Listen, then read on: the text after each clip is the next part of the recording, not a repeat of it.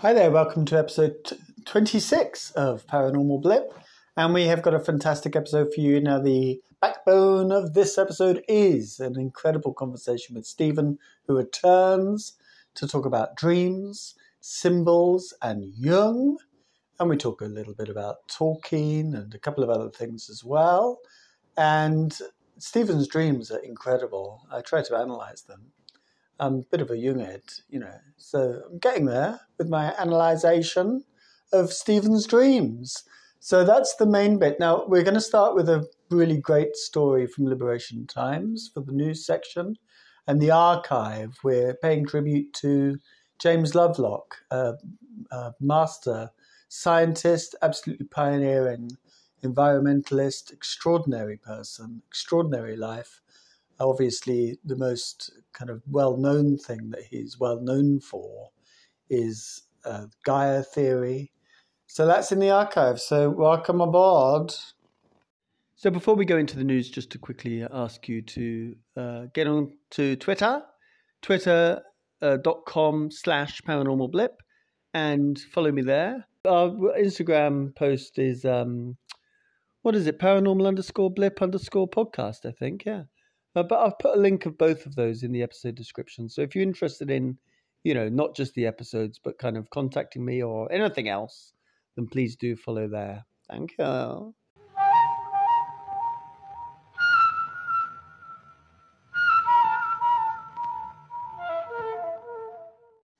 So the news today, we're going to be looking at this Liberation Times article by Christopher Sharp, and it essentially covers the Chris Sharp. Well, maybe he doesn't want to be known as Chris. Well, he clearly doesn't, because he doesn't call himself Chris, I've got a brother called Chris, so, I always go for the Chris when it comes to Christopher. Anyway, Christopher Sharp, he's really on the inside track, isn't he? And, he's essentially giving us kind of insider updates on the situation with the Senate and the Department of Defense. And it's an excellent article. It's really, really good, talking about the kind of criticism in the latest bill that's been written up on the kind of slowness of the Department of Defense. And it looks like Arrow, remember we were talking about Arrow last week, or Arrow's going to have to change their name.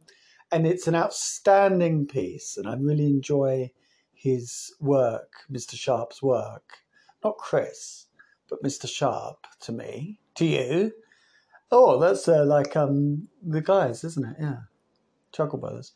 So so definitely check it out. Now it's linked in the episode description, and the article is all about the Senate Committee's explanatory report, which kind of talks about their push on transparency around this area, and really interestingly, very robust immunity language.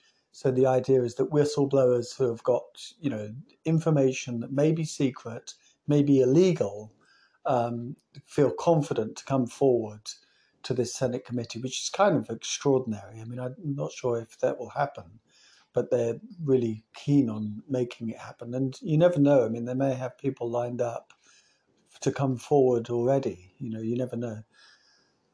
So very, very exciting stuff, incredibly exciting. And it's amazing that Christopher Sharp is, kind of reporting essentially kind of from the inside, if you like. He's got an excellent quote from Lou Elizondo, and he's got, kind of quotes from sources. So it's a brilliant article. So thank you, Mr. Sharp, for your work in this area. And here's the blomps.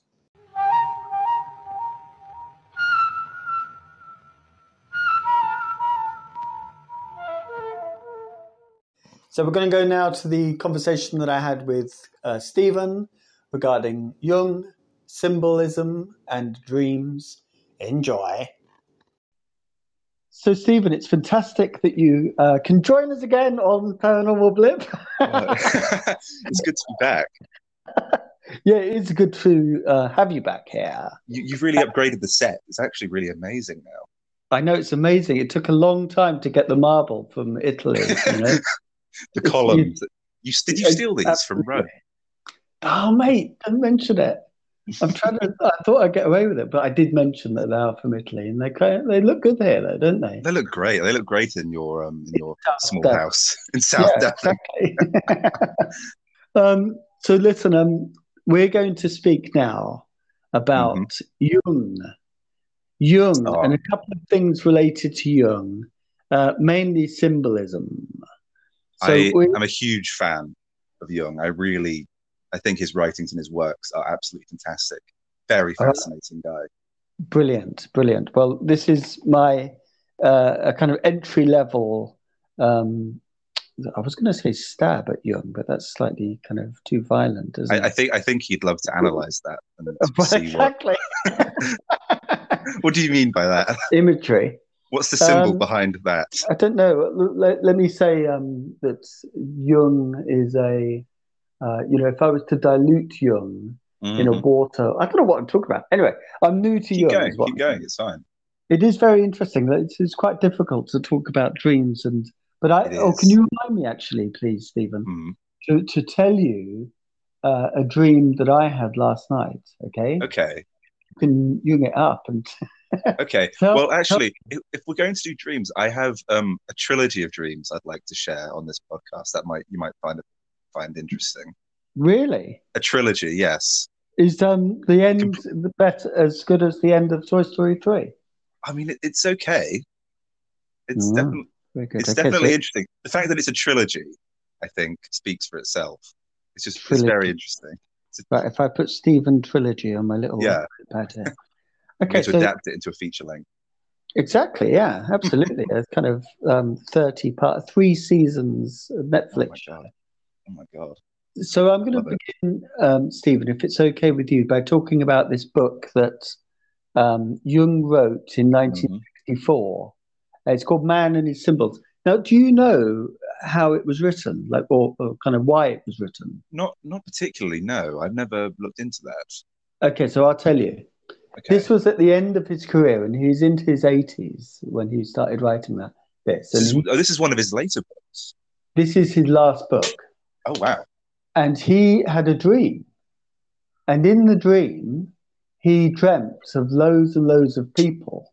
Yes. And for years beforehand, much like your mate, T.K.R. Tolkien, what's his name?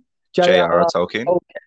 Do you Yeah, know when Tolkien was it Oxford he was in? Was it I Oxford? believe so. Yes. When he was in Oxford, all of his Don pals kept saying, "Come on, what's his first name?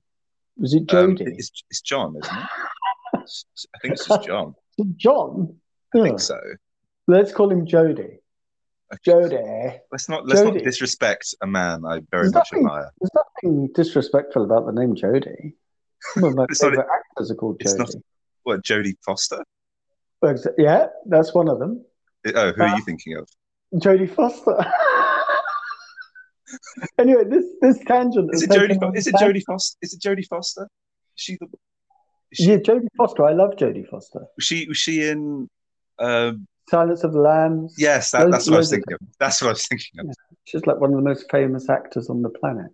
Is she? Jodie Foster, yeah. Oh, Yeah. not Okay. generation. You're all just into that woman What? in Spider-Man. What's her name? I don't know Zendaya. who you're on. I I I don't know who that is. Oh my God. Okay. Anyway.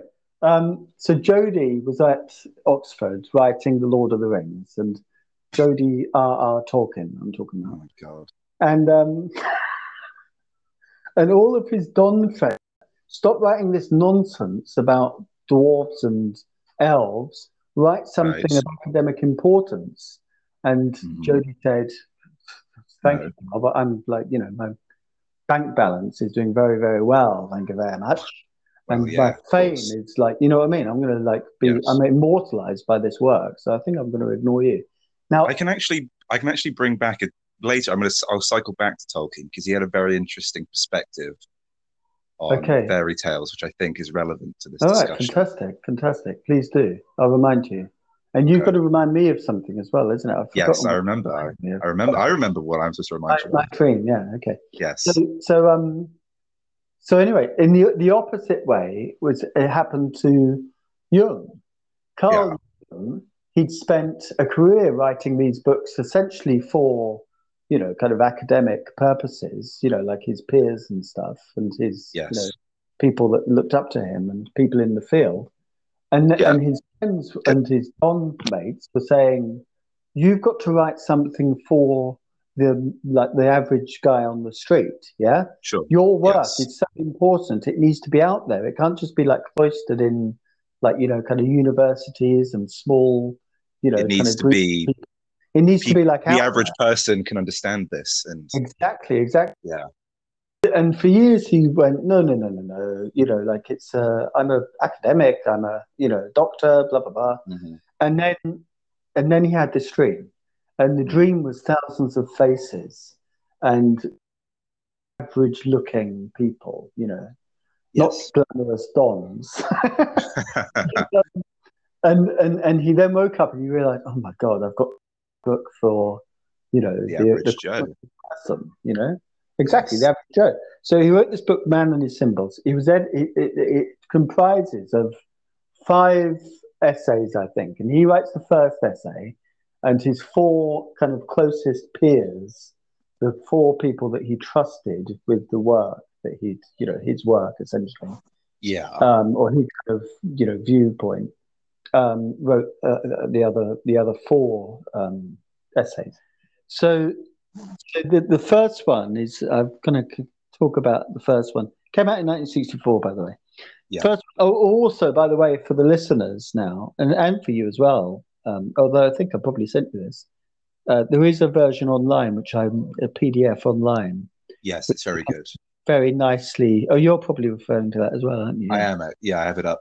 Yeah, So I'll put that in the link in the episode description, it's very listener. good. I do encourage you to have at least a skim through of it. Yeah, it's definitely worth reading, isn't it? Yes, absolutely. At least a skim through, like There you are say. some good. There are some. It's broken down into some very interesting chapters. So if you at least just read one or two of the ones that appeal to you, Yeah, I personally very much enjoy the symbolism of myths and legends and how they grow and shape our collective unconscious. It's a very yeah, fascinating chapter. yeah, It's a very long read, absolutely. so don't get too So overwhelmed. that is a good point, actually. It is quite a big book, so it is good to look through the contents and choose whatever it is that you want to read.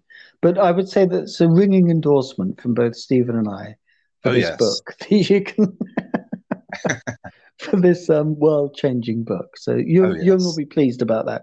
Right now, so you've asked me now just to kind of read out this little bit from, just trying to find it on my phone here.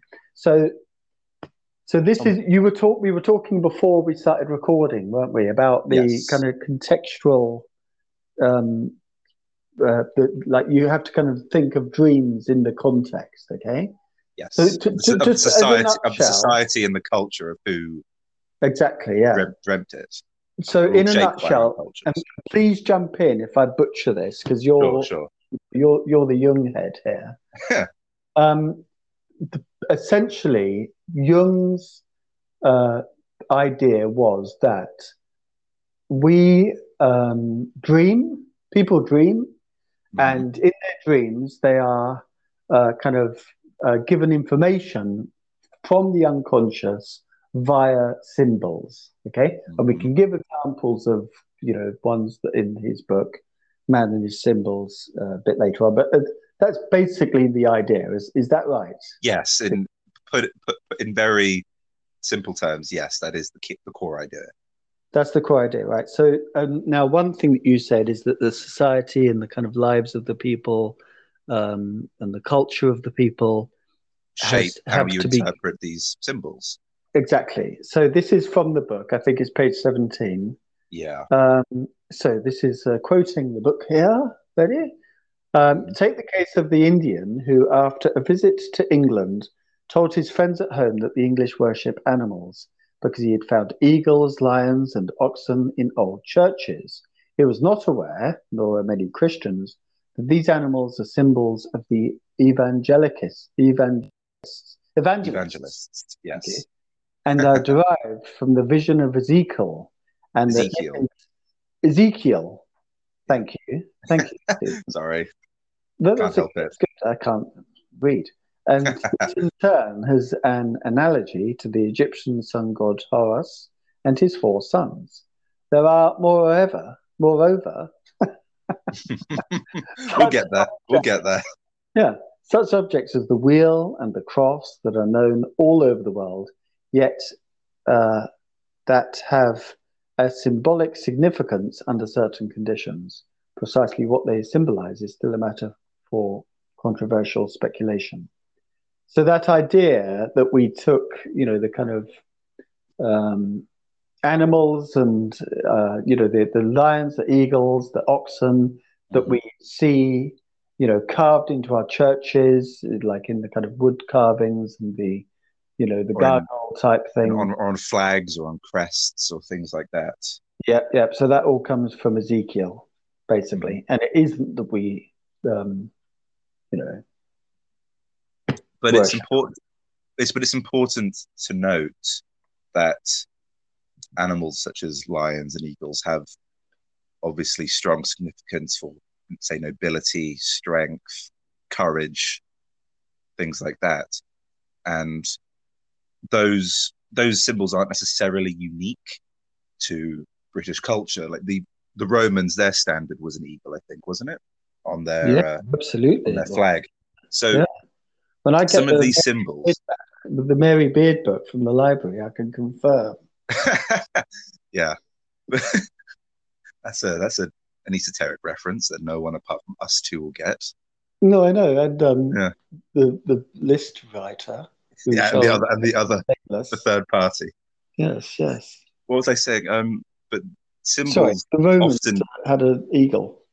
yes, they did have an eagle. It's important to note that some of these symbols do transcend cultures, and that's part I specifically find quite interesting, and how different cultures who don't have connections often have similar things representing similar ideas or morals or whatever you want to call it.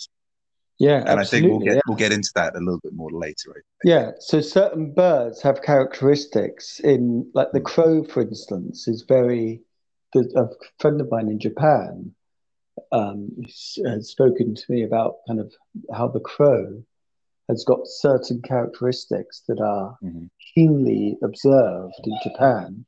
Mm-hmm. And of course, crow in Native American culture is like a big animal, isn't it? So Yes. yeah, exactly that kind of thing. Now, does that, just to kind of go from the book a little bit, because it's connected to what you've been saying, and that's how conversations go, isn't it? Yes, it is. Does that have anything to do with the collective unconscious, Stephen? But the symbol of a crow. Well, the idea of a kind of like a like a shared Yes. Well, reading of a yeah there is a suggestion that Jung makes of, to put it simply, genetic memory, if you like. That yeah I I don't know if Jung goes into this necessarily, but this is a theory that I've heard about genetic memory. The idea that humans can almost store. I don't know how scientific this is, but it's an interesting idea either way. That humans can store these collective fears or ideas and things like that and they become ingrained in us over like hundreds, if not thousands of years. yeah. It's like the idea that you know, a fear of snakes, for example, is an almost universal thing. That makes sense because snakes can be very dangerous creatures, if that makes sense. It And then does they make can, and sense. then they can become, and then over time, myth and legend, they become a symbol of. Well, what do snakes usually symbolize? They usually symbolize greed and like A evil kind of characters are often associated. Evil characters are often like associated a with snakes, aren't they? hypocrisy and being betrayed. Yeah, and also the Bible, Yeah. Book of Genesis. Although this is what makes it interesting. I don't think it's ever referred to as a snake. That's a depiction. Right. Okay. I'd have to double check that. It's been a long time since I've really studied the Bible in any way, but I'm 90% sure it's never referred to as a snake. I'd have Okay. to double check that. I'd have to double check that. Now, but it's become a popular depiction over time. If yeah, that makes sense, because snakes in our unconscious are considered an evil creature, or at least a creature to be feared or not trusted. yeah. And also, I wonder, do you think it might have something to do with the?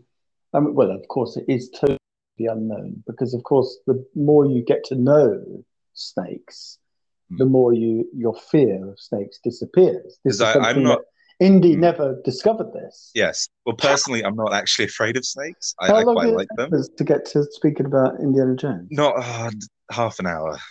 Oh, mate. We're slacking. I know. We need to pick. Oh, this is the point. Side note: in your other podcast, when you talked about the chase scene in Indiana Jones, you got the placement of it completely wrong in the film. I know. I know, and I gave you endless. I gave you endless nonsense for Grief. that. It Yes. hasn't stopped because it's endless. No, it is endless, Yeah, indefinite. what did I say? Did I say it was 20 minutes before the end? Yeah, something like that. But there's a huge section after it because he has to get because he goes to his mate John Rhys Davis, acclaimed character actor. They get on the submarine, and the submarine's invaded, and he gets on the U-boat, and he goes to the submarine base. You're absolutely right. You're absolutely yeah, you're absolutely right. I thought it was just before he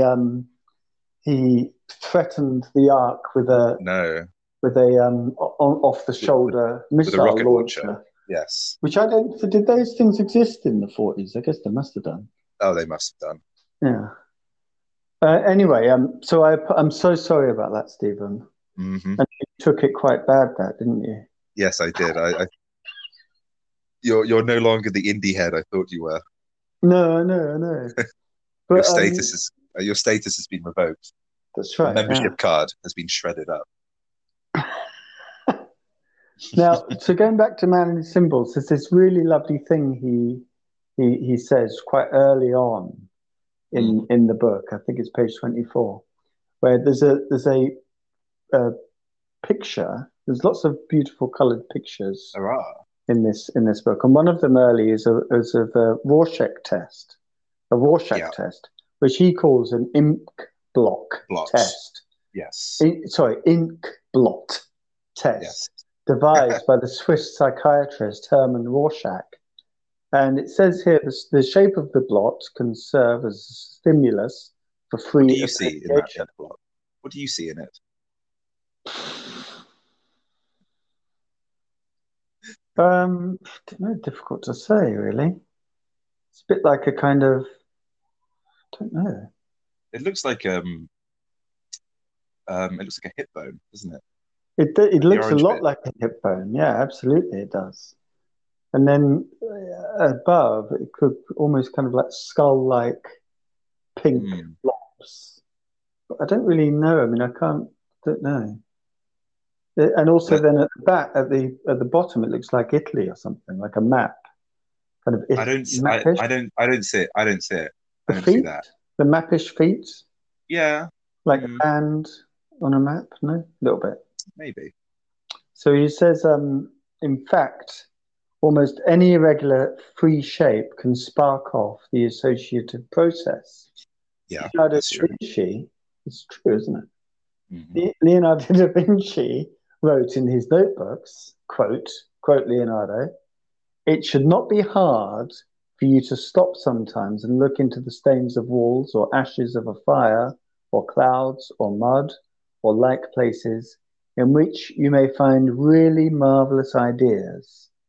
Which is a lovely idea, isn't it? That thing. I mean, that's to basically just slowing down and meditation and noticing things, isn't it? Yeah, really looking around.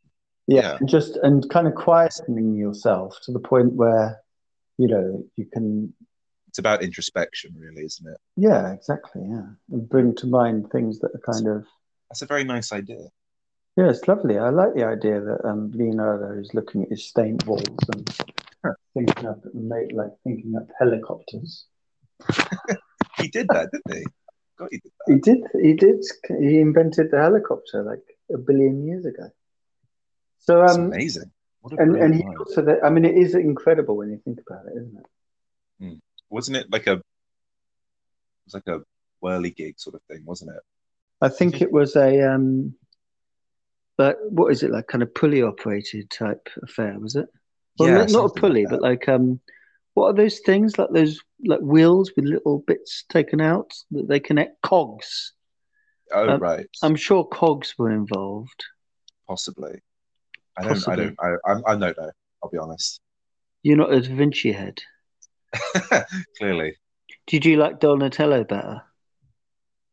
I was more of a Michelangelo fan myself. No way. Yeah. So then there's this other really nice quote that I'm just looking for Did in he the book paint? Did here. he paint the Sistine Chapel, Michelangelo? Was that him? And I was thinking about the Painted the Teenage roof. Mutant Ninja Turtles. I I thought you'd make that joke.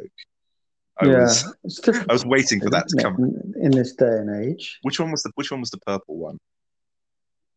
The purple one, Yeah, the purple Ninja they were all Turtle. green, weren't they? No, we had a purple domino mask. Or a purple bandana. Yeah. I don't know. I can't remember. Oh. Was one of them called Susan? I think that was the rat that they lived with. Oh yeah, yeah, that rat. Yeah, rats are Yeah. another very strong Master Susan. symbolism. Of Symbolism course, of animal. course. Yeah, yeah, yeah. I'm just trying to Rat, find. I can't they find are a the scourge. rats. Well, no, I'm not really fond of rats. But again, it's that thing. The more you like rats, oh, sorry, the more you spend time with rats, the I'm less good. they become. You know, I'll be they honest. become. I'm fine with never interacting with rats ever. So now I've I come had up a with rat the. infestation once in one of my houses. It was very unpleasant. Oh my God, that sounds Well, like not an, it wasn't an sounds like infestation, but terrifying. it was an invasion, not an infestation, and it was An swift. It invasion. was swiftly dealt with. What caused that? I don't know Did you because I lived leave in. the cheese It, out or? it was because when I lived in Portsmouth, and Portsmouth is a horrible, horrible wasteland. Oh, okay. That's what I Any assume it listeners in was. Portsmouth, I love you for listening to the podcast. Yes, I And mean, I don't hate you. I just think the city you live in is a horrible, horrible place and should be burned to the ground. right, thanks for that clarification. Sure that'll cheer them up. I'm sure they're definitely still listening. I'm It not sure is if I'm made of. listening. It is just a flat concrete jungle. That's all it There is a is. good chance that I do have listeners in Portsmouth. It's a very good chance. I don't hate. Listen, I had a bad Oh, time. look, now you're backpedaling. Okay, So, no. but that idea then that uh, Leonardo da Vinci was talking about, Yes. um, Jung then kind of develops a little bit where he talks about so this idea of the unconscious, which I think in kind of like modern parlance, like 50, 60, 70 years later, we would call consciousness. Yeah. Yes. Are you happy with that? Yes, I'm fine with that. Yeah. So Let's so roll the with it. some people like when he kind of came across this criticism in his career, and it kind of feeds into this book, Man and His Symbols, whereby people would say, well, the unconscious is just basically memories, and Sure. dreams are just basically, you're kind of sorting Your out, your brain's sorting way of processing information and what you exactly, experience. exactly. So as a kind of comeback from that, he Mhm. says this. He says, and this is page 35, I think, although it took me a while to find it. He says, Let's see. it is a fact that in addition to memories from a long distant conscious past, completely new thoughts and creative ideas can also present themselves from the unconscious, thoughts and ideas that have never been conscious before. They grow up from the dark depths of the mind like a lotus and form a most important part of the subliminal psyche. We find this in everyday life, where dilemmas are sometimes solved by the most surprising new propositions. Many artists, philosophers, and even scientists owe some of their best ideas to inspirations that appear suddenly from the unconscious. The ability to reach a rich vein of such material and to translate it effectively into philosophy, literature, music, or scientific discovery is one of the hallmarks of what is commonly called genius. We can find clear proof of this fact in the history of science itself. For example, the French mathematician Poincaré and the Mm. chemist Kekulé owed important scientific discoveries, as they themselves admit, to sudden pictorial revelations from the unconscious.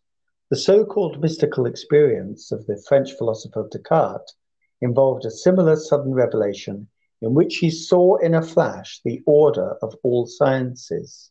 The British author Robert Louis Stevenson had spent years looking for a story that would fit his strong sense of man's double being when the plot of Dr. Jekyll and Mr. Hyde was suddenly revealed to him in a dream. So, end quote. So, also, we can add to that. Da, da, da, da, da, da, da, da, da, da, can't we? Yes, we can. Because I don't know, when was that written? Do you know that? I mean, it was after 64, obviously. Dr. But, Jekyll and Mr. Hyde. No. Yesterday by the Beatles. That was my little song there. Oh, because old I didn't recognize it. Do you want to know something about the Beatles? Tell me about the Beatles. Well, you know Paul McCartney. Yeah, I know Paul McCartney. You know, he was killed and he was replaced by a MI6 asset. Did you know that? Really? Yeah. I've never heard that before. I'm sure.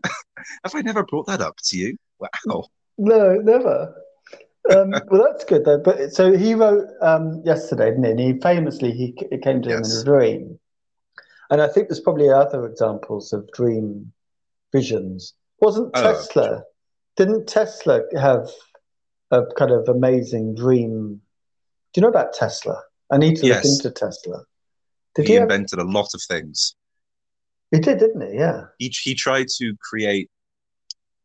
He was very big on free power and things like that, wasn't he?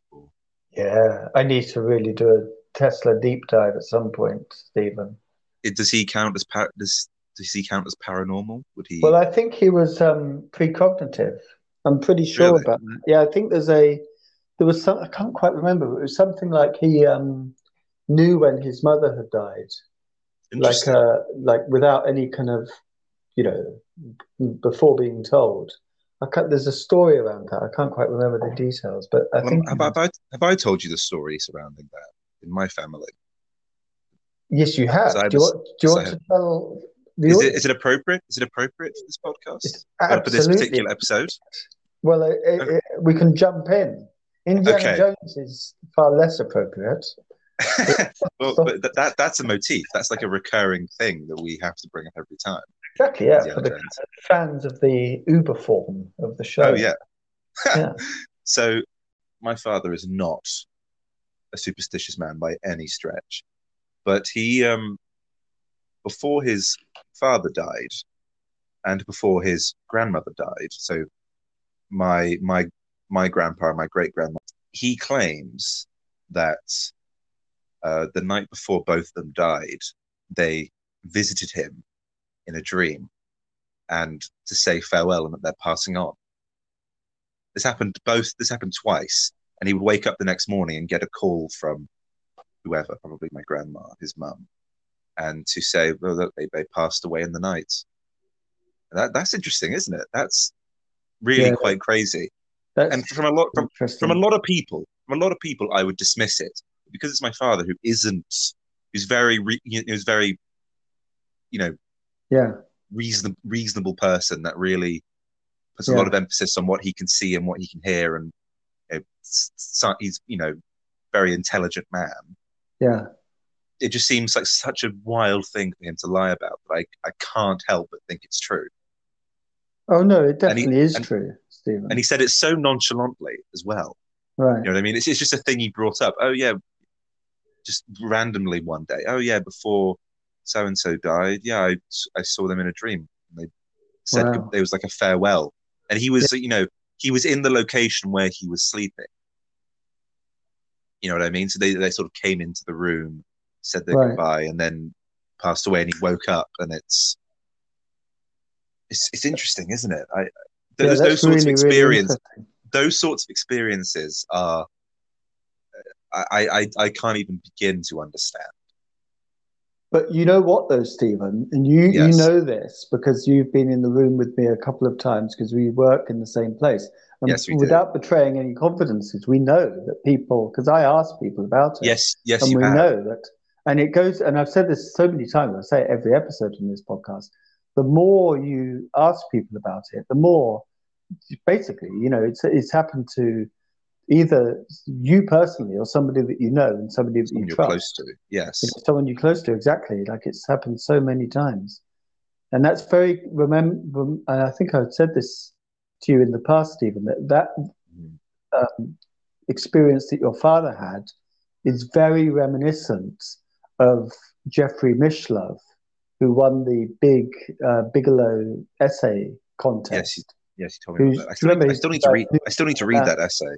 yeah, it's a really good one, but it begins with a very, very, but essentially, the same experience where Mishlove was visited by his uncle, like a very close uncle of his, who essentially, yeah, the same thing. Hmm. He came, was visited, and the uncle said goodbye.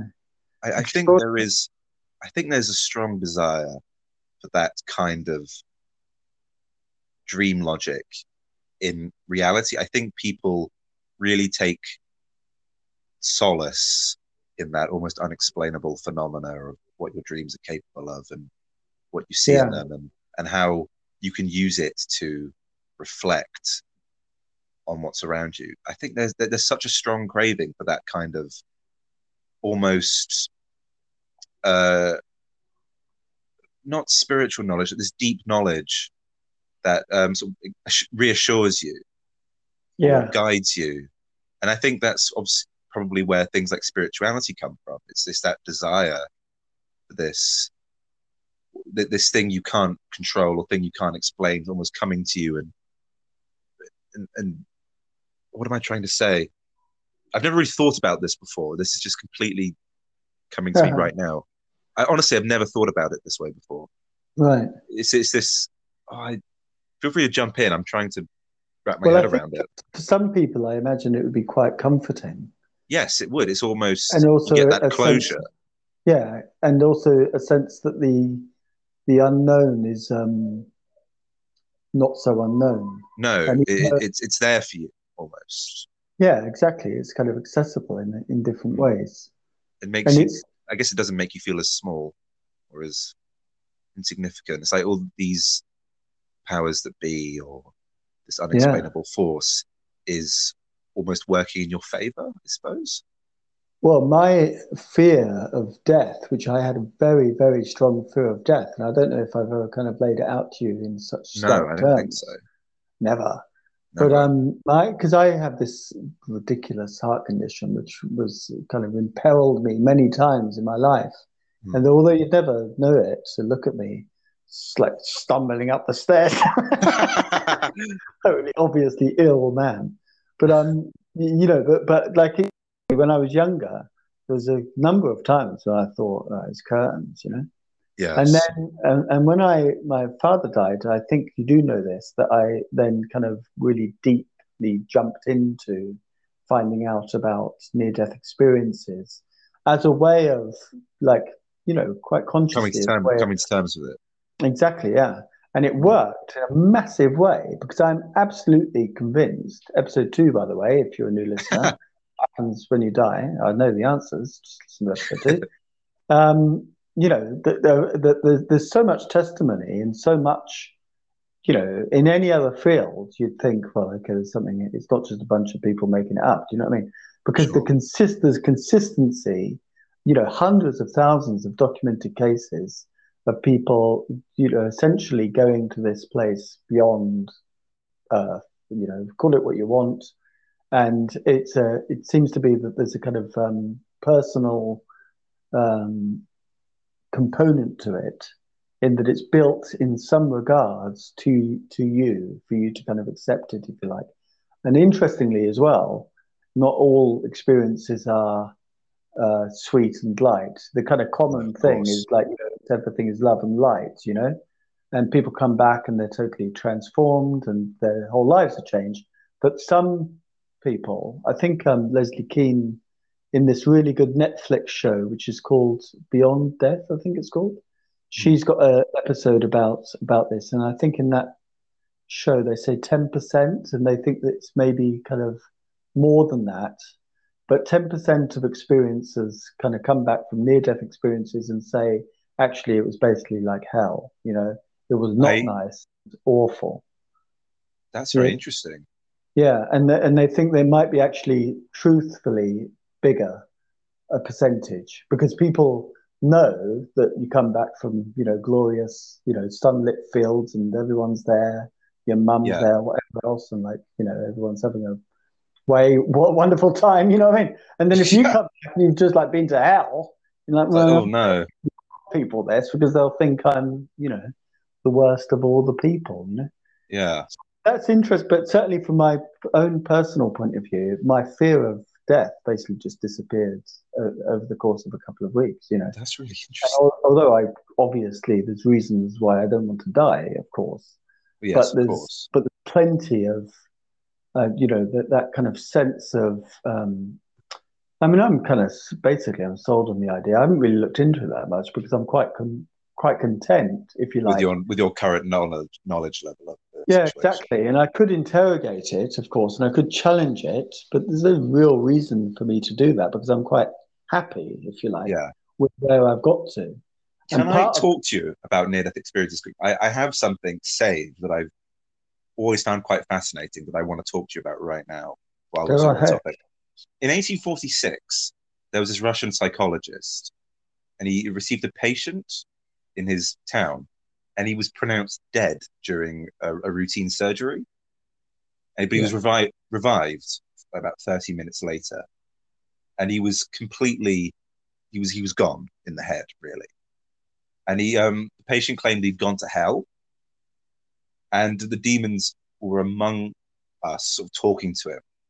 And the man unfortunately committed suicide, but he revealed to the doctor his experience of hell, Wow. and he described the sort of the layers of hell, and he shall I explain them to you Yeah. as he saw it? So level one is sort of life, and he said he moved through these layers and he got to level five before he was pulled back. He claimed that level one was sort of life moving on as normal. You don't feel that you're dead, and it's almost like a dreamlike state. It's sort of off. If that makes sense. Yeah. So very simple. Level two, everyone you sort of know and love becomes lost to you, and the demons of hell begin who have sort of been who are all around you in level one, but you don't know they're there. They begin to show their true forms, and they sort of start tormenting you. And he described it as 20 to 30 years in length. Oh my He felt God. he was in this state for several decades, and he was being Wow. tormented by as the world he knows falls apart. Um, Layer three, he described as emptiness and anxiety. The it was those are the two words he repeated over and over to the doctor. He was being tortured and haunted in hell, and now everything is gone. There's no life, nothing to interact with. You're just lonely. Every second that he felt they were after him, but they never came. Level four is sort of where it becomes a bit more abstract. He says he couldn't quite understand what was going on. It was a bit incomprehensible. And hell turns inward at this point. You sort of exist in this warped reality where there's no hope, no comfort, and you sort of exist out of space and time. That's interesting, isn't it? Yeah. And then he got to level five, which actually, now that I'm reading about it, this is something that I can talk about in a dream I had. I can sort of feel the resonance here. In level five, he he only he revealed that he was only in this level for a few minutes before he was revived. He described it as an abyss in black water with no light, and there is something colossal around you, Wow. and it tormented him. But he said he was only in there for a few minutes, and he didn't get past this level, and then before he was revived. God, that's amazing. That's quite harrowing, isn't it? It's very harrowing. There you Have you go. got any more information about like or like a link that I can put in the episode description about? I'll try and send you something. Thank you. I'll try and And send you something. okay, listener, you heard it here first. You'll try and send us something. Yes, I'll try. I'll try my best. But I've had dreams. I have a recurring dream actually about being in deep water with nothing around me. Right. It's quite scary. It's actually a very scary dream experience. The one that I remember the most, the dream started with me a meter above water. So the dream starts, I'm in the air and I fall into the water. So Wow. I sort of scramble, swim around, I get my head to the surface. I look in all 360 degrees direction. There's nothing around me. Absolutely nothing. All I see is like the dark blue sky and the water. And I put my head under the surface, and all around me, like hundreds of them below me, just sharks, Oh just my God. circling below me. And I sort of feel them getting closer and closer, and they sort of go for me, and I wake up. Oh my God. That's a semi recurring experience I have in my dreams. Right. That's an What's amazing dream, well, Steve. it is amazing, but it's absolutely horrifying in the moment.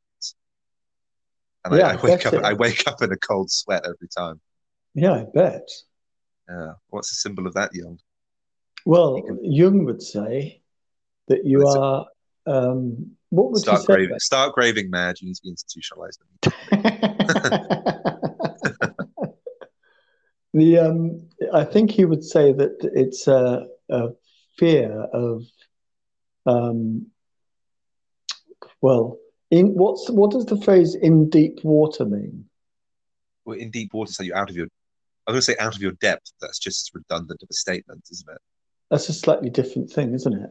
Yeah. Do people say in deep water? Is that a phrase? Not really. I think it's out of your depth. That's what they Out say. of your depth. Okay, okay. But I think Because it's the fear of the. I mean, probably it's an abyss, isn't it? Going off yeah, that tangent, yeah, it's a deep ocean. Like it's dark. I can't see sure. more than Yeah. a few meters below. There's So nothing around is that me. the unknown then? The Yeah, unknown. possibly the unknown, Yeah. and also the sea itself is an unfamiliar element, isn't it? It's not a place where man Yeah. Very is unfamiliar. supreme. It's like a weakness. Yeah. So you're completely helpless in this void, and then you have Yeah. they were sharks. They were big ones. They're a top predator. I don't. They're not an apex. They're not the apex predator, are they? But they are the top predators of the oceans. Yeah. Well, are there bigger predators than Well, sharks in the ocean? killer whales are the apex predator, aren't they? Oh, are they? I don't know I think about so. that. I don't because to be an apex predator, nothing preys on you. Oh, okay. That's what it counts. And killer whales do attack and eat sharks, Right. I believe. Poor sharks. Yeah. And you're quite a competent swimmer, aren't you? So it's not to do with that. No, I am a very good swimmer. I enjoy swimming a lot, especially in the sea. But it's Right. yeah. Yeah. I imagine it's you feel overwhelmed. You don't. I guess it's probably an unknown thing. So we've got this. Possibly you feel people out to get you. Maybe Yeah, I don't maybe. know. Certainly this kind of fear of being Hmm. attacked or Yeah, injured or harmed in some way. So this describe is them. This is dream that really I had. Here we go. Listen to yes. this one. I'll give Yeah. you the trilogy of dreams in a minute. They're quite interesting. I think you'll Oh get a yeah, kick out of it. fantastic. Now I'll give first of all I'll give you the Jung hat, and Okay. you can put your Jung Sorry. Yeah. the sound of the Jung hat going on your head. Yes, that's what it is. My sore throat. I'm sorry. So so this is a dream that I had yesterday. Yeah? Hmm. It's a dream that I like very very frequently have, very frequently. Not Hmm. exactly the same dream, but very similar dream. So essentially, what happened in the dream was that I was stranded and I couldn't get back home, and I'd missed the train, and I couldn't get back to the town in South Right. Devon where I live. And so there's lot, and that was basically it. But there was a level of anxiety and concern to it that was very uh, what's the word? Unnerving, Yes, sure. very unnerving. And so there's lots of reasons where, like in my everyday life, where you could think, well, this is why he's having a dream about a train. Like so, Mhm. yesterday was train strike. Yeah, I've Yes. started to go on to work via train, so I'm using trains quite a lot these days. They're quite regularly, on time or whatever. I'm not really having many problems with trains, but I've had like um, dreams about traveling and getting lost, even though I've Yeah. never really got lost. The only time I fell asleep on a train was in the southwest. I fell asleep on a train, and it um, terminated at Plymouth. Right. And I went out of Plymouth train station, walked around, saw the Shawshank Redemption was playing in the cinema, and watched the Shawshank Redemption. And then I just got a train home, and I had a wonderful time. So Oh my. that's the only time I've ever. Oh no, there was one time, years and years and years ago, when I was living in with my parents who were living in North London at the time. I fell Mhm. asleep on a bus, and I woke up like miles away. Like the end of the line on a London bus is like it's not in London anymore. Do you know what I mean? It's like Oh, somewhere right. in like, North London. It took me hours and hours. I literally I was walking for like five. No, it couldn't be 5 hours, but it was a long time basically. It took Sure. me hours and hours to walk back home. It's quite easy to do in terms of I wasn't lost in that way, Mm. but it's still that was a much more that wasn't like the Shawshank Redemption. I forgot about that one actually. So anyway, in a nutshell, I've been quite happily, wandering around my life, not being lost too much, So I don't have this kind of. I've never been in an accident or whatever. Do you know what I mean? There's no Sure. kind of bigger anxiety connected to traveling or. Mm. But nevertheless, there is this constant. I mean, it really like it happens like once a week. It's like all the time essentially. And then when I'm not dreaming about getting some kind of travel disruption, usually missing a train, I'm feeling really kind of like out of sorts because of it. I'm dreaming of this city, and this city is a place that I've dreamt of. We're in You the know, dream now. this is the dream, a dream Okay. city, a city which is a kind of approximation of London. And I know I've Yeah. lived in London for roughly 10 years, say, maybe a bit longer than that. So roughly about a quarter of my life I've lived in London, a bit longer than, or a bit like, 12 years or so. And just try to work out my age. Yeah, if it's 12 years, it's just under a quarter. Huh? You do the math. And but it's not really London, It has significant parts of London that I'm really kind of aware of that are part of, in London. But then there's lots and lots and lots of different parts of it that are in the kind of dream state London.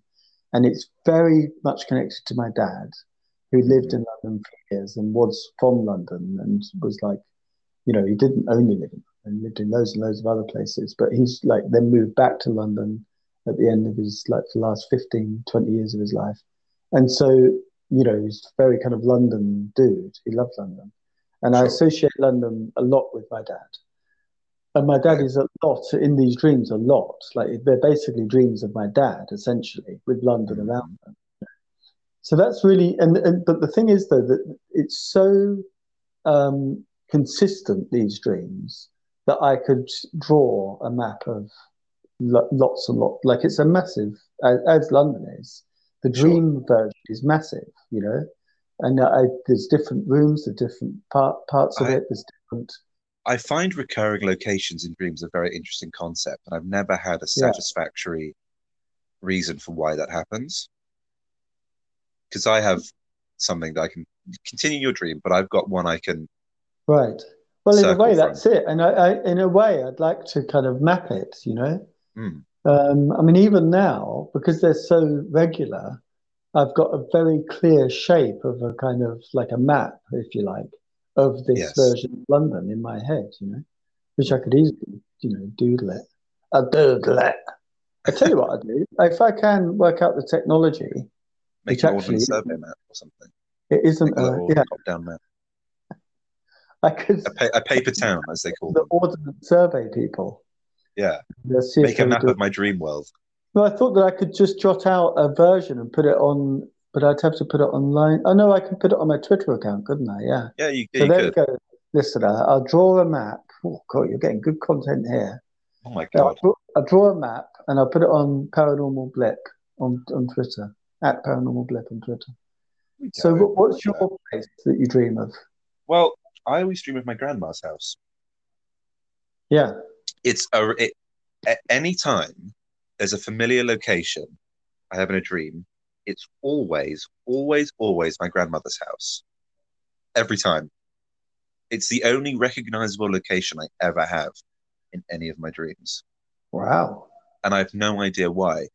One that really stands out to me is I dream about I'm a slightly older like adult, like so, I am an adult, but a slightly older adult, and I have loads of money, and I go away to somewhere. I'm not in.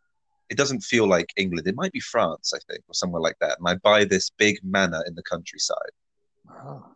and I drive up to it, and my grandmother's house is on. It's like a corner plot, like the garden sort of stretches around the corner. And you sort of have to come down and around before you see it. I drive there, and I drive the exact same way. I go around and I see it, and thinking back on it, I think, oh yeah, that's exactly how my grandmother's house looks. Anyway, it's this big. The house isn't this big manor, but in the dream, it feels like this big manor in the middle of the countryside, in the middle of nowhere. And I buy it, I own it, I spend a lot of time going around the village, meeting the people, all this nonsense, introducing myself. And what I do is I start excavating underneath the house, Okay. and I build this huge underground network of caves and caverns, and I build a village underneath the house. And at the heart, at the heart of this village is a machine. Is a machine that I built to bring people back from the dead. Oh my God. And I decide to test it out. So I call loads of family, loads of friends, lots of people I recognize from real life, friends and family that I have. And I test. It's almost like a giant. What is it? It was a bit like a Faraday cage, I think. Yeah. That's what it looked like a little bit. It was covered in tubes and wires, and had like Tesla coils poking out of it, and switches and little knobs and levers, all looked like something out of just like a Hammer horror film or something. And it's tucked away in the heart of this cave system. And I go into the cage, I shut it, I activate the lever, and you hear the whirring and the electricity cackling and things like that. And I pull out a revolver. This is going to get a bit dark. I do apologize. And I load one round into the chamber, and I shoot myself. Right. Yeah. And so, my vision goes to black. There's no sound, no nothing, and I feel the sensation of being pulled out of the dream. You know what I mean. That part where reality sort of starts to dissolve away, and you wake up. But it didn't. I was pulled back into the dream, and I opened my eyes, and I was alive in the Faraday cage. And then I took a bow, and then I stepped out of the cage, and I woke up properly. Wow. It's interesting. I have no idea what to make of that. Absolutely no idea. That's an incredible dream, Stephen. Interesting. Yeah, what would you say about that one? No, but the sensation I found weird was I felt like I was exiting the dream, and then I was pulled back into it. Yeah, I bet. Is the purpose of the machine that you made was to bring people back from the dead? Yes. So I tested it upon myself. Yeah, so it worked. it did work. Oh, mate, that's brilliant. I feel like there's a story. I feel like there's a story in there that I have to write. I feel like there's something there. Yeah, that's such an incredible dream. It's so filled with everything. I love it. It's so good. But I want to talk about the trilogy of dreams that I Oh, had. please do. We're at a there's no better point I think in the podcast. I feel like we've really got off the topic of symbolism, but it's fine. It's absolutely fine. It happens every time. So Jung I have would love it. he would. I have a trilogy of dreams revolving around a bear, Right. a big terrifying grizzly bear. Now, dream one is um I'm in a park, like a woodland park, middle of the woods. There's loads of people around. There's, children gyring and gimbling in the wave. There are on slides and playing with footballs or whatever. And it's a lovely day. The sun's shining, birds are chirping, all's well in the world. And I'm sort of observing it. Suddenly, without any kind of warning, this gigantic bear just comes out of nowhere and starts chasing people away. Right? And Yeah. it focuses its eyes upon me. I start running away. The bear gets closer and closer, and I find this one quite comical, but the other two aren't not so much. I turn around and I pull out this remote control from my pocket, and I try and pause the dream. Wow. The bear ignores it and just slashes me, and I die, Oh my God. and I wake up. That's dream one. Okay. That's dream one. Dream two happened, I think, a few months later. This is all over the course of maybe about a year. These three dreams, so they're not in like succession, like one after the other. There's a decent chunk of time between them. Yeah. The second dream is I am in this. It feels like a bit of a Twin Peaks type town. You know that Pacific, that Yeah. North American wilderness type town with tall fir trees and things like that. And I'm a detective, and I'm trying to solve this murder case, this serial killer that's on the loose in the town. A lot of this one I don't remember. There's a lot of sort of piddling about, and then until I get to this lumber yard, and I'm cornered by this serial killer who ties me up and leaves me for the bear. And he says he's going to leave me for the bear. The bear at this point hasn't actually appeared in the dream up to this point. It's quite a long. I remember it being a long one, but this one I don't remember many of the details of. And he ties me up and leaves me for the bear. The bear emerges like out of the. It's like the dead of night. It's bitterly cold. And the bear just emerges from the darkness, and it kills the serial killer quite horribly, as I recall.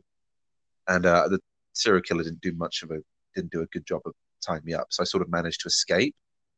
Wow. And I get inside this like trailer or some sort of office, like one of those small office buildings. I don't know. A And porter I cabin. yeah, I could put yeah, it was like a porta cabin. That's good. And I get in there and I sort of radio for help.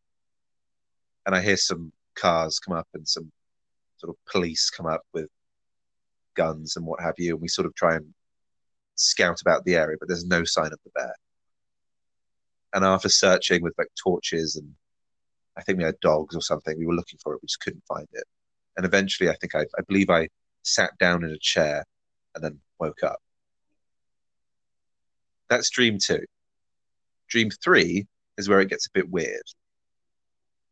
I'm walking along this riverbank, like this sort of steep riverbank, and on the other side of the bank there's a forest. And I'm walking along sort of parallel to the stream, and I look directly across, so 90 degrees, So in my peripheral vision, I look over and I see the grizzly bear walking bolt upright, staring at me. Wow. And the second I see it, it gets down on all fours and begins looking for a place to cross the stream. So I sort of run over this hill, and I can hear the bear chasing me. Oh my gosh.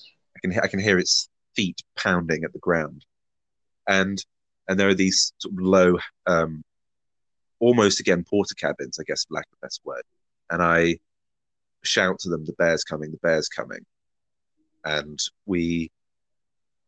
they have, for some reason, a lot of guns in this series of dreams. They have like shotguns and what have you. They say, "We're going to defend ourselves against the bear." And I grab a gun and I sort of get, and I'm ready and waiting. So I can't hear us anymore. And I sort of hear it around me, like bursting through these cabins, just tearing things apart. It's quite horrific, and I can't see it. And I start sort of running away again, further away from the noise. And I can hear it running after me again, pounding away at the ground. I turn around. It's a few meters away. It leaps into the air to attack me. And I hold up my hand and I poof it out of existence. Whoa. I sort of come to the realization it's a dream. This is no word of a lie. I turn around, sort of realize I'm in a dream, and I just erase it from reality. Oh my God, It just disappears. And I sit down on the grass, look up at the sky, and wake up. That's incredible, that dream. That one's wild. It's That's still really wild. This happened a few years ago, and it's just these three have stuck with me Yeah, I so can see long. why. It's such an odd sequence of events. It's amazing. This is no word of a lie. Nothing I said was a lie. This Yeah, all happened in my dreamscape. because the first one has got the element of the remote control Yeah, where you want to pause the dream. yeah, So there's a kind of, shaping, like at least the desire to shape the dream, if you like, in the first one. yeah, And then and the third one, you do that. yeah. It's like I learn how to overcome. I think that the theme is control, isn't it? That's what the overarching theme of these three dreams Oh, seems to you're good, be. John. Uh, This is why your reputation proceeds. I think it's an under control. When I realize that I do have all the control, I can just get rid of it. Yeah, I yeah, think yeah, that yeah. I think it's actually going all the way back to our original point about dreams being representative of your mind state and Yeah, often sort of offering up solutions. yeah, The moral of it is so clear. It's about almost not being afraid of control or letting go of control. It's just it's mind blowing that the unconscious mind can produce such a clear concept, yeah, yeah, and just because a lot of dreams are nonsensical, aren't they? yeah. But there's such a clear structure and format to it, of mine at least, that it's hard to ignore. I mean, sometimes my See dreams come that? with sound. Sometimes my dreams come with soundtracks Not and really. like camera angles. Right. I can see myself through a camera lens, but it's still me looking at it. It's weird, almost like I'm watching a film play out in my head. Yeah, yeah, yeah, yeah. It's wild. That reminds me. Do you know what are they called? Things that used to be on desks of people in the 1960s. A Rolodex. Are they Is, called is it Rolodex? isn't it called a Filofax? No, that was the 80s. A Rolodex is basically like lots of cards, like a Oh, like business cards and it has all the numbers on it. exactly, and you would kind of flip through to find the one. Yes, Have you yes, seen those in? yeah, in So film. Yes, yes. when I was when I was a child, like a teenager, I used to have this thing, and I haven't even thought about this for like 30 years. I used to have this ability to essentially select my dream, whereby, Really? yeah, so my dreams would be on a Rolodex. So I would like Gosh, stop it, a particular dream, and then dream that dream. my How God, crazy is that? I know that. that's I amazing. can't do that anymore. Isn't that just isn't that a step below lucid dreaming, basically? It probably is. Yeah, my brother's into that, but I've never. I'd like to try getting into it, but I really don't know where to start with it. I have sometimes realized that I'm dreaming whilst dreaming. Like within the dream, I realize that I dream. When But you, I always wake up when that's when my dreams fade away. I realize I'm dreaming. Oh, right. I come to a realization. Oh, wait, this is a dream, I mean, and it hasn't happened. then it dissolves. Then it dissolves away. Yeah, it hasn't happened to me for like years and years. I can't really remember the last time it happened. Wow. But do you know, with your third bear dream, Yes. were you aware that you were in a dream and then you Yes. That booked it away? yeah. At the end, before I will it out of existence, I realize I'm in a dream, and I Yeah, use my this never happens, and I use the time I had left yeah, to. Because I think the real thing in my head was, oh wait, this is my dream. This is my imagination. yeah, I yeah, can do what I want. I can make whatever I want happen. So I just wish it to not exist anymore, and it yeah. disappears. There's no fanfare, no spectacle. It just snaps away. Is there a kind of hand gesture or Yeah, I held up my hand because you held, remember so it you was held leaping your up. hand? It was Yeah, leaping in the air. Bear in mind. So yeah. I'm looking at it. Hold my hand up, almost like stop. Palm out, That's stop, amazing. and it just disappears. Poofs. That's amazing. Yeah, Now, while that's we're what happened. talking about dreams, in a moment, we'll just, if it's okay with you, Stephen, we'll move on to myths and legends, which I know you Yes, of want to say course. something about. But just quickly, while we're talking about dreams, Tell you what, the audience are in for a treat. This is a long it one. is a long, yeah. But I tell you what, though, should we tell them about the gremlins? We've had Yes, gremlins, ladies and gentlemen. So yes, I'm we going have. to very, with my immaculate editor skills. So if there are some blips, some bloops, some bleeps, Yeah, that just I haven't done a good job editing we've out. But had we've had goblins just chewing up we, all the wires. goblins or gremlins, or I maybe prefer both. goblins. I think goblins are funnier. Goblins, yeah, they're quite funny. Yeah, So little green creatures. this is, I've probably told you this, but I've definitely told the audience of the kind of paranormal blip completists because I know it's definitely on one of the episodes. I'm not sure which one. But the dream, have I told you the shared dream that I had with my mum? Um, and like remunerate me. I don't quite. Yeah, I'll just tell you this quickly because it feels like, rude not to mention it It because seems it's it's appropriate. a very significant dream. Essentially, what happened was I was around about maybe, can't quite remember, maybe 12 years old, something like that. And I was Yeah, living on a kind of in a terraced house yeah, in the Midlands. Okay, no, I'm yeah. not going to get any more specific than the Sure. Midlands of the United Kingdom, and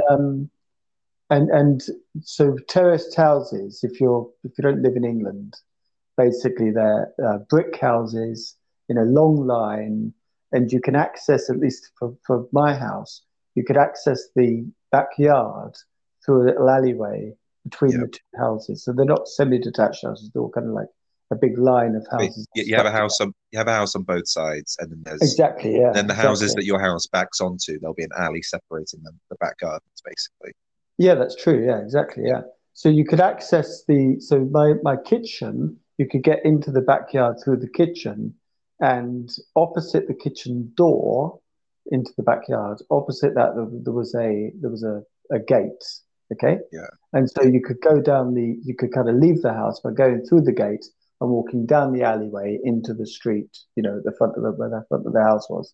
So there was an alleyway. So anyway, my mother and I had the same dream. So what happened was that we were both in the kitchen. This is the dream.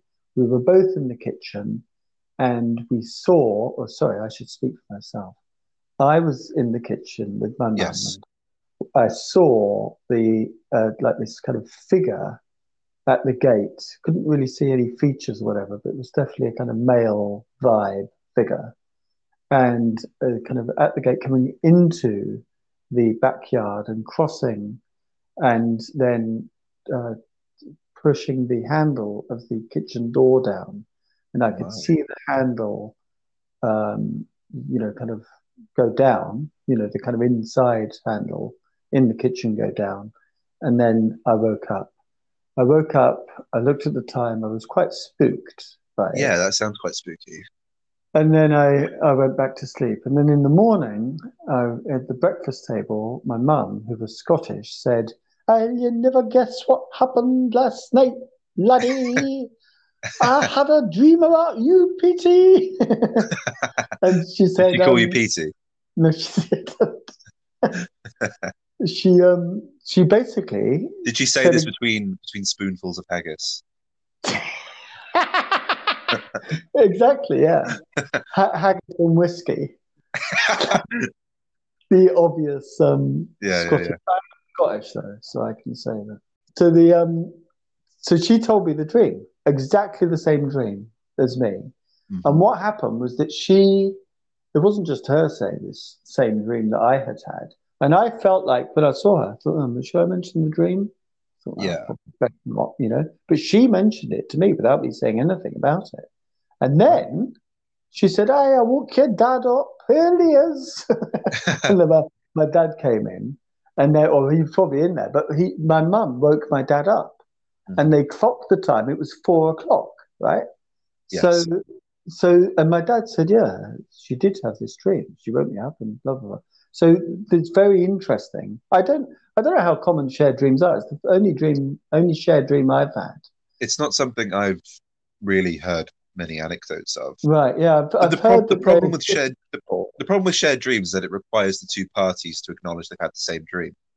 And That's right. It does so require that. Yes. you might have a shared dream with someone, but they don't talk about it, or you don't talk about it, so neither of you know. Yeah, So absolutely. it's Yes, hard to absolutely. gauge how common of a phenomenon it Now, is. it would be interesting for the listeners of Paranormal Blip. We can do a bit of a social experiment here. If you Yeah, do have a strong dream about someone that you know, then ask them, like speak to them about the dream and directly ask them, did you dream that dream that's a good of idea. me? From your point of view, which is a good idea, that, isn't it? I'd love to hear the results back from this. All right. Well, tweet me on at Paranormal Blip on Twitter and tell us the Wow, results. I love So this. now but the interesting thing about my dad being there is that he was a kind of like third party He observer, essentially. Do you know what I mean? Like, did he clock the time? yeah, they both looked at the A part of Jung's book, ancient a chapter that I really like is the ancient myths and modern man section. And what he talks about is the idea that he's every culture across the world has its own version of has its own myths for different things, and many of them are very very similar. And he posits this idea that the collective unconscious reflects upon the same things, and all the great works of art are often have lots of similarities that you can see in the characters, the archetypes, the forces of evil, if you like. They all lots of them have very similar personalities and very similar motifs that go with them. So one that I like, one that I find quite interesting, is Jesus. I don't know if you've heard of him. I know But, Jesus. oh, you do know him. Yes, okay. So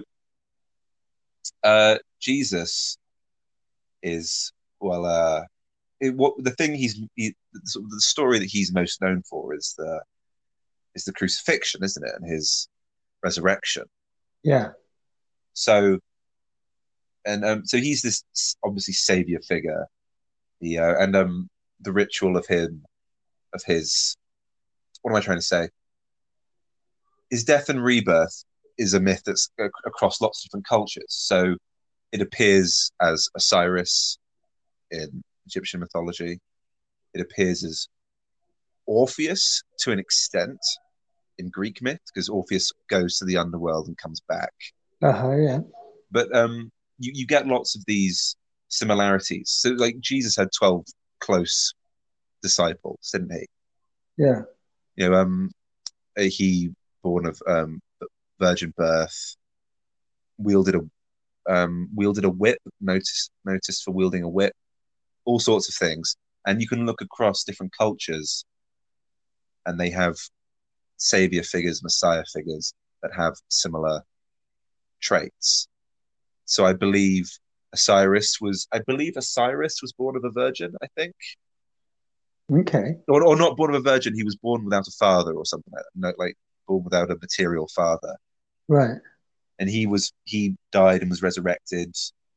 Um, uh, I don't think it was Orpheus, but it may have been Hercules. He's associated with the number 12. He had 12 labors. He also had, I believe, he had 12 followers as well, or 12 close friends or something, and that's like noted as a Uh-huh. thing he had. So Yeah. you can see these obviously Egyptian, Greek, and Christian. They're not far removed from each other, really, are they? Yeah. Not they're not super far removed because they're not geographically or historically. Because the Greeks revered the Egyptians, and then of course, the Romans took a lot of the Greek myths, and then they became Christian later in the empire's life cycle. So it's not far fetched to assume that they're inspired by each other, is it really?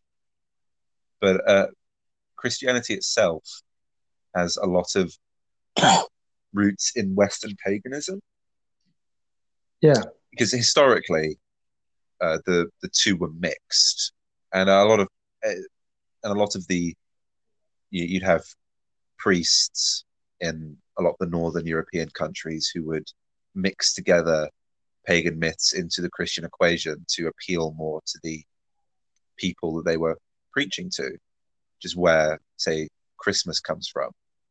It's a Yuletide festival, and you have Yeah. Easter, which is associated with. If you look at it through a pagan lens, Easter is fertility. It's a fertility festival Yeah. to do with eggs and things like that.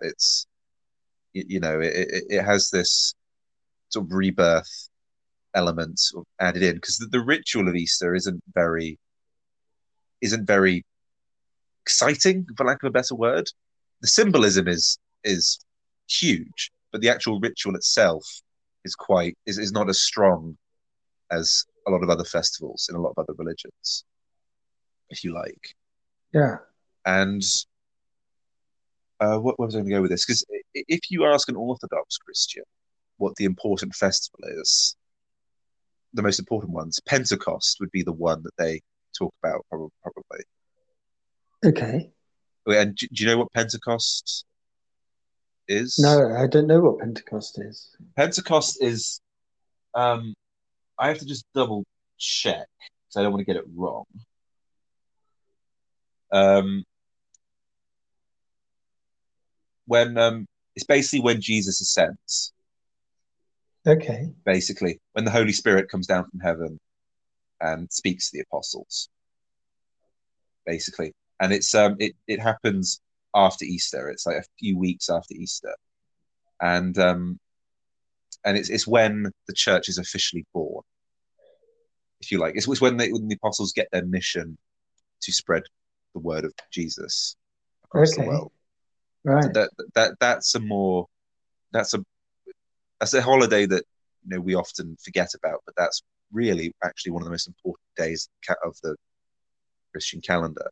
Like a lot of Orthodox Christians don't even celebrate Christmas that much. Right. It's not a very emphasized festival, if you like, Uh-huh.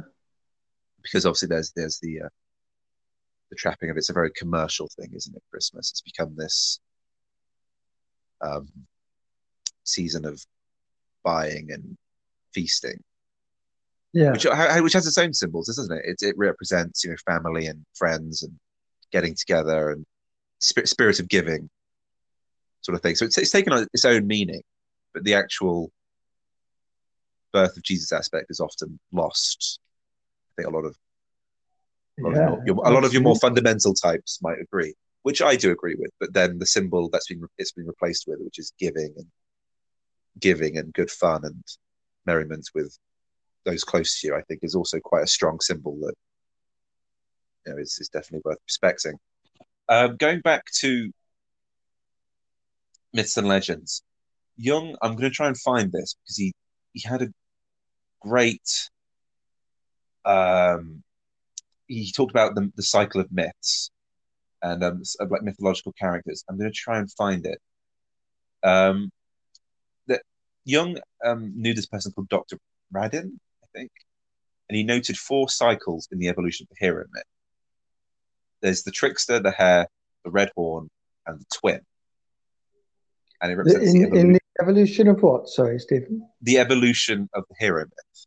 Oh, the hero myth. Yeah. Yes, and they were called the trickster cycle, the hare cycle. Hare is in like rabbit, the red horn cycle, and the twin cycle, and it represents and I'm quoting here. It represents our efforts to deal with the problem of growing up, aided by the illusion of an eternal fiction. So it's about how you grow up and how you perceive the world around you. So Yeah. the trickster corresponds to the earliest and least developed part of life. So the trickster is a figure who has the mentality of an infant, if you like. He just gratifies himself, whichever way he wants. Can be quite cruel, can be quite unfeeling.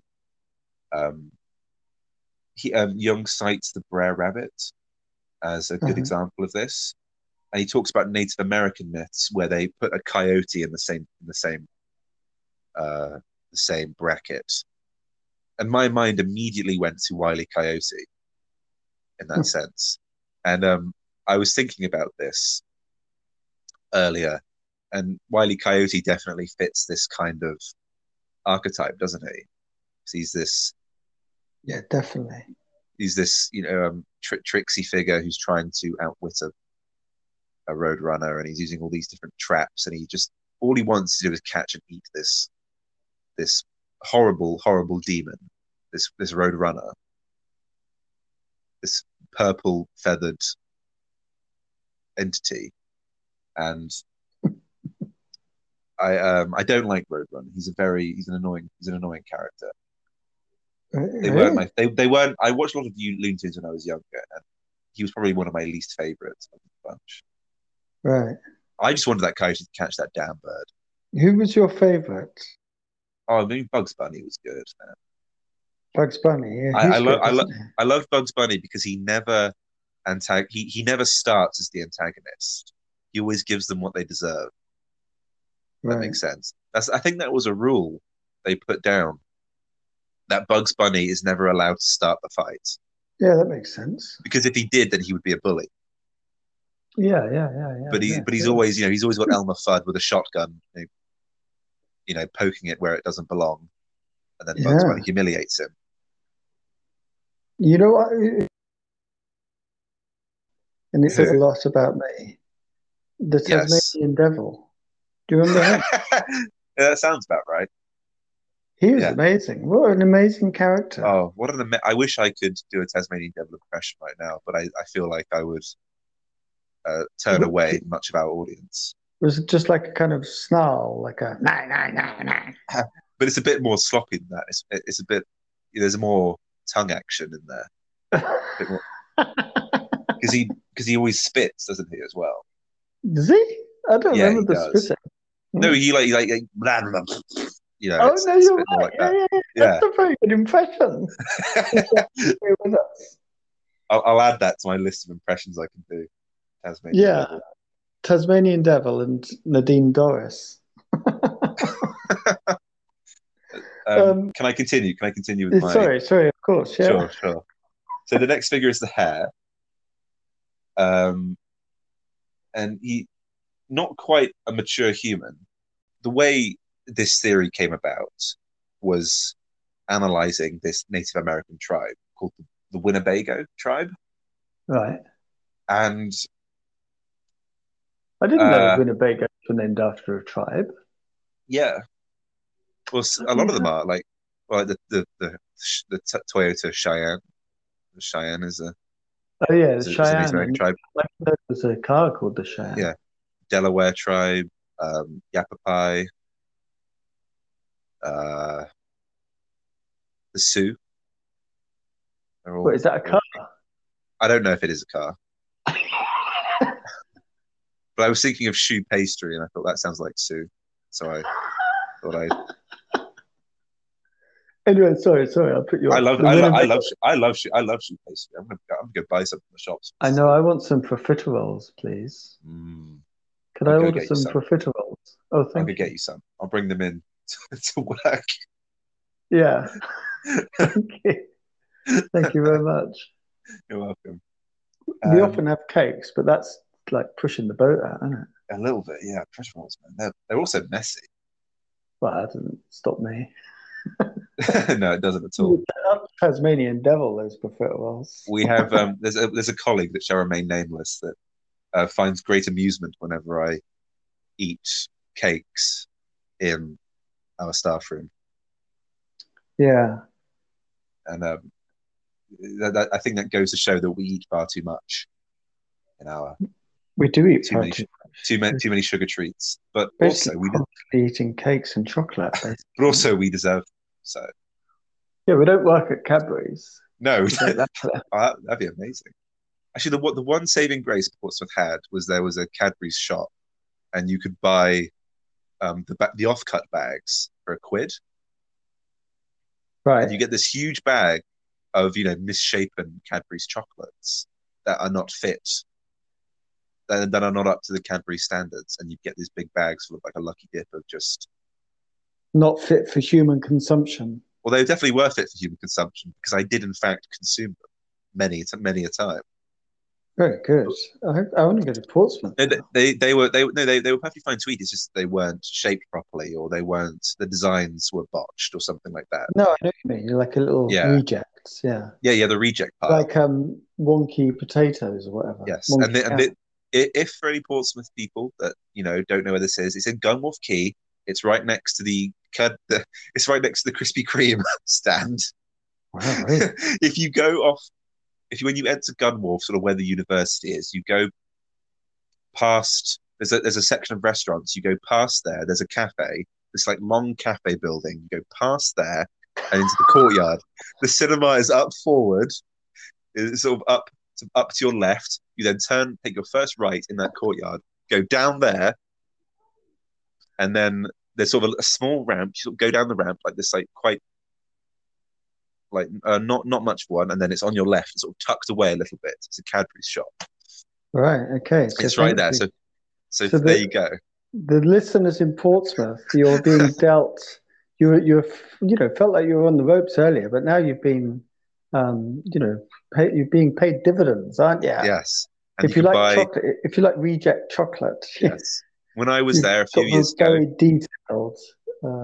When I was there 3-4 years ago, well, no, it was probably a bit less than that. It was maybe 2 years ago. You could go there and buy a bag of offcuts for £1, and they were delicious. God, that's good value, huh? It is. They were big bags. How should it be now, though, with the cost of living crisis? And I don't know. inflation? I don't know if chocolate. I don't think chocolate has gone up in price yet. Chocolate went up in price massively a couple of years ago, was it? Yes, but this was a chocolate bar. But this was after. But this is after that, I think. Right. Okay. Yeah. A chocolate bar in the shops is 89p now. Is it 89p? Isn't that insane? Oh seriously, my God. I'm just talking about God, the world is ending. Spa or somewhere. The world is ending. This is bad. I know the world is ending. Get the sun. Get the sun on the line. Where's the editor? That'll help. The Daily Star. Yeah. Now, so are you going to talk about the Winnebago? Okay, no, I wanted to go straight ahead to the twins. Listen. Okay. Which is the fourth part of the cycle, and this is where it's often called the sons of the sun, and they're essentially human and together and constitute a single person. Originally united in the mother's womb, they were forced apart at birth, yet they belong together, and it is necessary, though exceedingly difficult, to reunite them. In these two children, we see the two sides of man's nature. One of them, flesh, is acquiescent, mild, and without initiative. The other, stump, is dynamic and rebellious. In some of the stories of the twin heroes, these attitudes are refined to the point where one figure represents the introvert, whose main strength lies in his powers of reflection, and the other is an extrovert, a man of action who can accomplish great deeds. So, and then he goes on to talk. It's very good, isn't it? Yeah. And it goes on to talk about. So they often associated with the theme of sacrifice, death of the hero, death of hubris as well. So a pride that's overreached himself. And apparently in this tribe, the Winnebago tribe, this phenomenon was represented in human sacrifice, and which is also a theme that has immense symbolic importance in history, doesn't it? The idea of sacrifice is almost not the ultimate virtue, but this like the sacrifice for a good cause is considered one of the most heroic actions one can commit. Absolutely. And it's like you discard your pride, your ego, you discard your own life to the completely selfless act of saving something or fighting for an ideal. Yeah. Like, so I mean, but in European mythology, it's sometimes it's more of a punishment. The idea of ritual sacrifice, human sacrifice. Sometimes it's like you're punished for your sins, because hubris is considered one of the greatest fatal flaws, especially in Greek myth. I think hubris undoes so many of the heroes at many stages of their quests. I believe. Yeah. Prometheus brought fire to humans because of his own arrogance. He thought he knew better than the gods. Things like that. Yeah. Hercules was punished for his own hubris. Orpheus looked back on what's her name? What was Orpheus's wife called? Helen of Troy. No. Well, that's also a good one. Jodie Foster. Oh my God, this is going to kill me. I'm not helping, am I? No, it's no. Is it Sue? God. Sue from the City Show. No, I'm googling it. Eurydice. That's it. I didn't need to Google it. It was Eurydice. That was the name of his wife. Oh, I didn't know that. Yes. So there's this book that I want to just mention. I'll put information about it in the episode description for the listeners. So it's called The Book of Symbols: Reflections on Archetypal Images. It costs £30. It's available from Taschen. And a description of the book goes thus. This encyclopedia explores the hidden meanings of visual symbols across time and geography, from the sun to whales and the human hand. Spanning different eras and cultures, over 800 beautiful images combined with expert illuminations of symbol, history, meanings, associations, offering readers a precious and fascinating resource for thoughtful interpretations of life, art, and spirituality.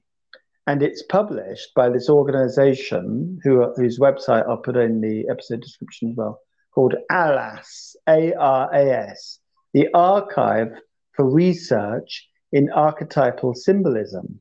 And they've got this massive database, this archive, massive database. I'm not sure if you have to kind of join them, as it were, to explore the database, but or like how much of it is free. But there is definitely free content up there. And Stephen, I'm kind of telling you as well as the audience. So it's really interesting. I just found it like literally before we started recording. Yeah, I sent it over to you. But it's definitely worth exploring there. So if you're interested in symbolism, and if you're 2 hours into the podcast, you probably are, then, then check it out. Right. Wonderful. We're going to wrap up in a minute, but let's Tolkien. So, what Tolkien strove to do? Sorry, Tolkien. Tolkien. It's Tolkien, isn't it? Yeah, I don't know. What's his name? Jodie Tolkien. when we Sorry. may continue. It's John Ronald Reagan Tolkien.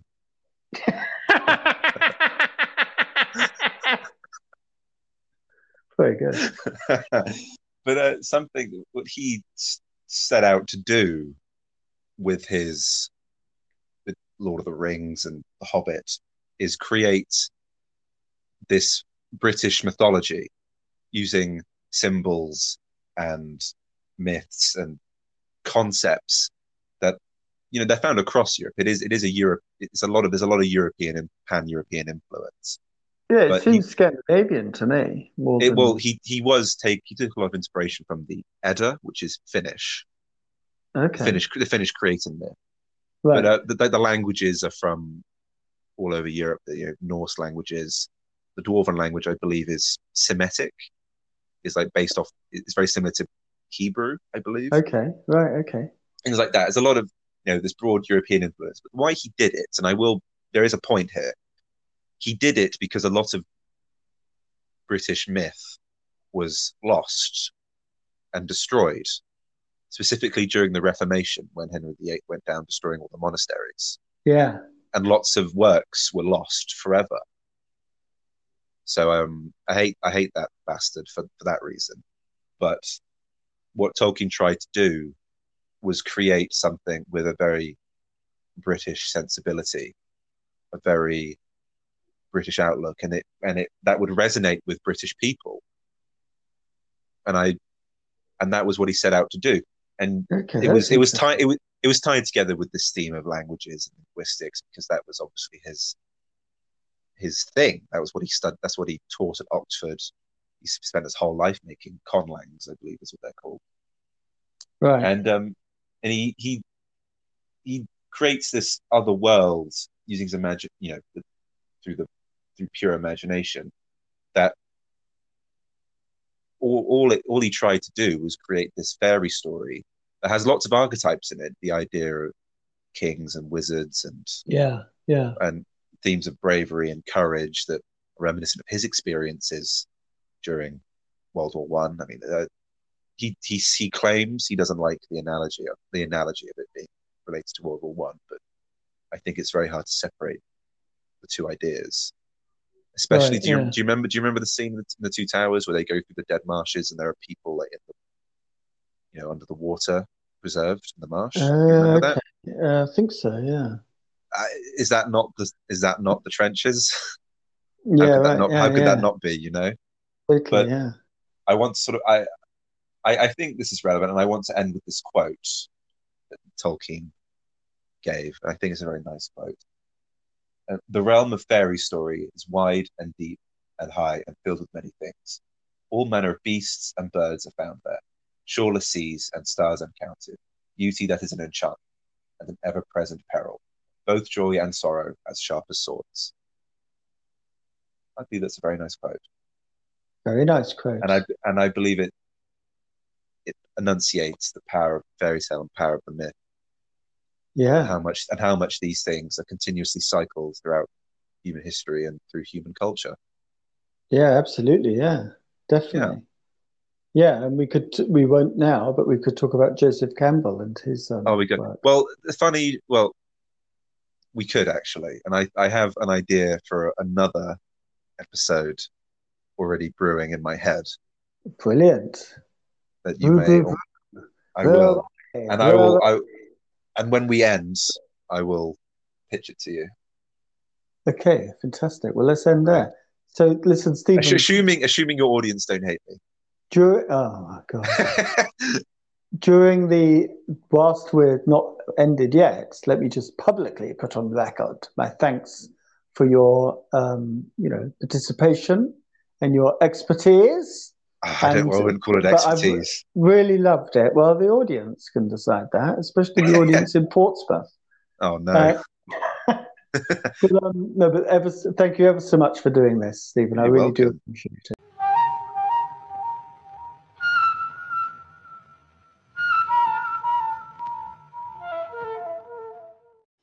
So, the archive this week, we're celebrating the life of James Lovelock, who died on his 103rd birthday a few days ago. Incredibly, hugely influential. He's the person that discovered CFCs rising and was, talking about climate change decades before anyone else. And he was a big, massive proponent of, getting act together, which was still like abysmally failing to do with regard to combating climate change. Slightly controversial in some regards. He's like a big proponent of nuclear energy, and he's got a bit of a kind of, big scale, like large scale outlook in terms of human survival. Having said that, as an environmentalist and as a scientist, clearly extraordinary brain, and his Gaia theory changed everything in terms of, the idea that the Earth is a self-organizing organism, self-functioning organism, and it has, kind of led to a new branch of science, Earth system science. They never call it Gaia, but it is Gaia theory, and it's absolutely mainstream part of science now.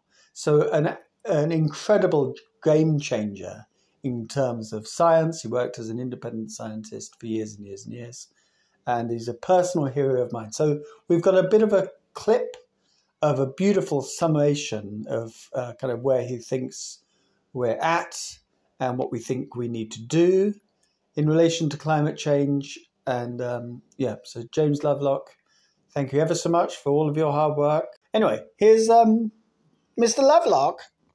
We have to adapt. Adaptation is the thing humans have to do, and the thing they most have to remember is to try and preserve civilization. That's our most precious assets, and we're a huge benefit to the world that way.